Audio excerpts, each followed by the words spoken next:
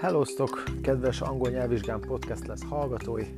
Egy újabb epizóddal egy kisebb kihagyás után, azt hiszem 2 hét most kimaradt, de hát azért van miből válogatni az elmúlt epizódok közül, úgyhogy ezzel nyugtatom magam. Szóval egy újabb epizóddal jelentkezem, ez pedig nem más lesz, mint 6 darab kifejezés. Egyelőre, aztán még ha eszembe jut több, akkor lehet, hogy még több is lesz, de 6 darab kifejezés, ami nagyon színesíti a beszédet az angolban, és leginkább a munka világában fogod tudni ezeket hasznosítani. Persze máshol is lehet, de majd meglátod, hogy a jelentésükből adódóan azért inkább a munkahelyen vagy a munkával kapcsolatban fogod őket használni. Oké, úgyhogy ne is húzzuk tovább az időt, nézzük meg, melyik az a 6 kifejezés, amit ma meg fogunk tanulni. Oké, szóval, kérlek szépen, az első az egyik kedvencem, mert tök egyszerű használni és rettenetesen hasznos, az nem más, mint fill in for someone. Ugye a fill, mint tölteni, igen? Fill in for someone. Ez pedig nem más jelent, mint helyettesíteni valakit.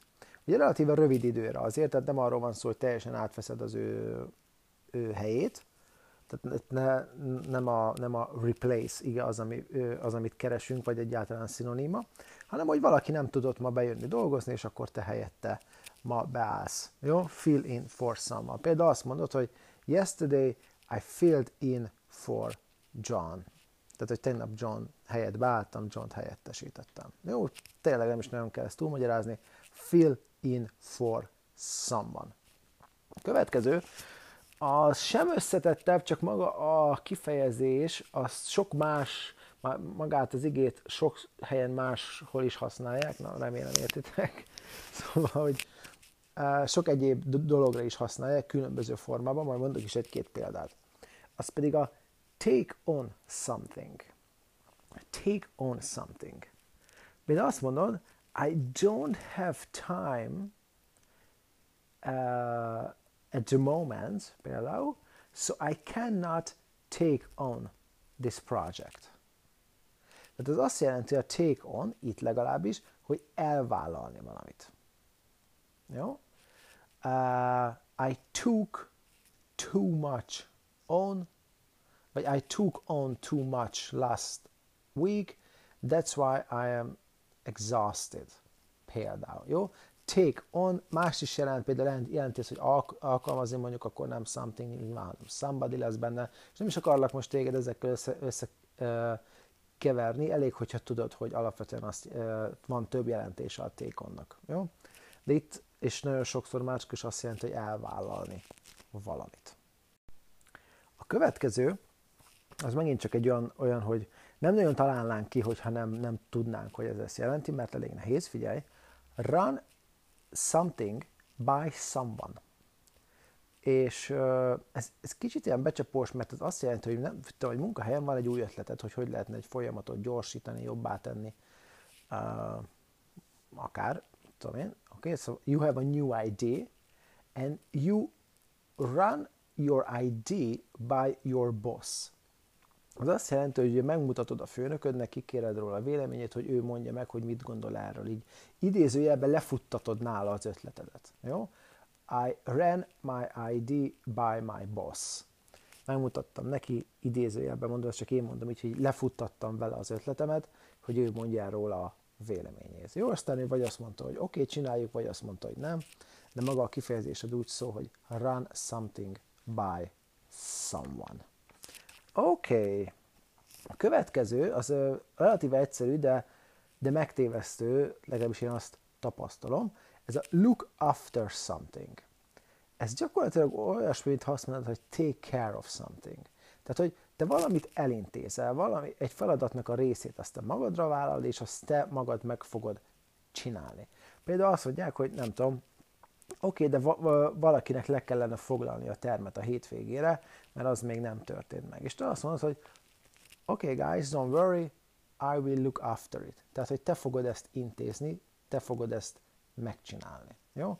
Look after it.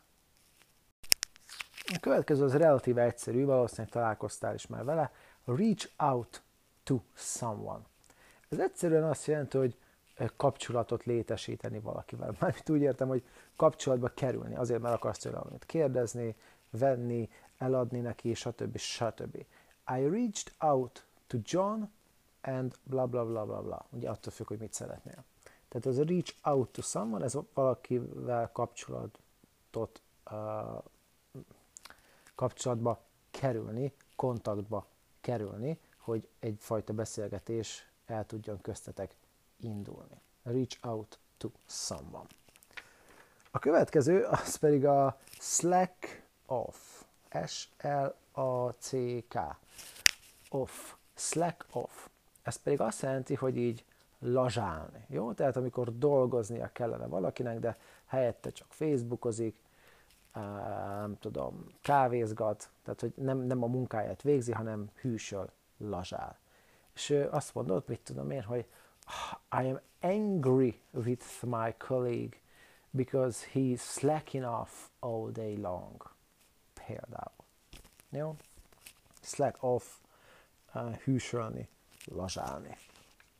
Oké, és akkor igazából lesz akkor ez 6+1, mert mondok neked még egyet. Ez pedig a point out. Point out. Ez nem más jelent, mint valamire rámutatni, valamit megemlíteni egy beszélgetésben.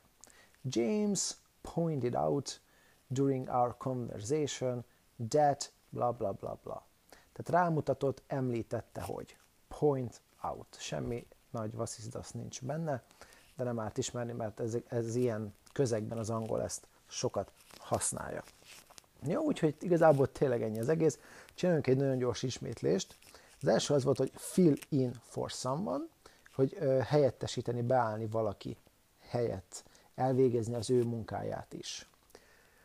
A következő, take on something, az meg elvállalni. Take on a project, elvállalni egy új projektet például. Run something by someone, az pedig ugye, hogy kikérni valamiről véleményét, vagy engedélyét is. Jó? Look after something, elintézni valamit. Reach out to someone, kapcsolatba kerülni valakivel, kontaktot létrehozni valakivel, felkeresni valakit. Slack off, lazsálni, hűsölni, amikor dolgozni illene, és point out, az pedig rámutatni, megemlíteni valamit. Jó? Tehát azért mondtam, hogy ezeket már jelentésükből kifolyólag is inkább a munkavilágában fogod hallani és használni, de ez nem azt jelenti, hogy máshol egyébként, ha éppen odaillik, akkor ne használhatnád. Jó? Úgyhogy egyelőre ennyi. Legközelebb is szerintem valami hasonlóval jelentkezem.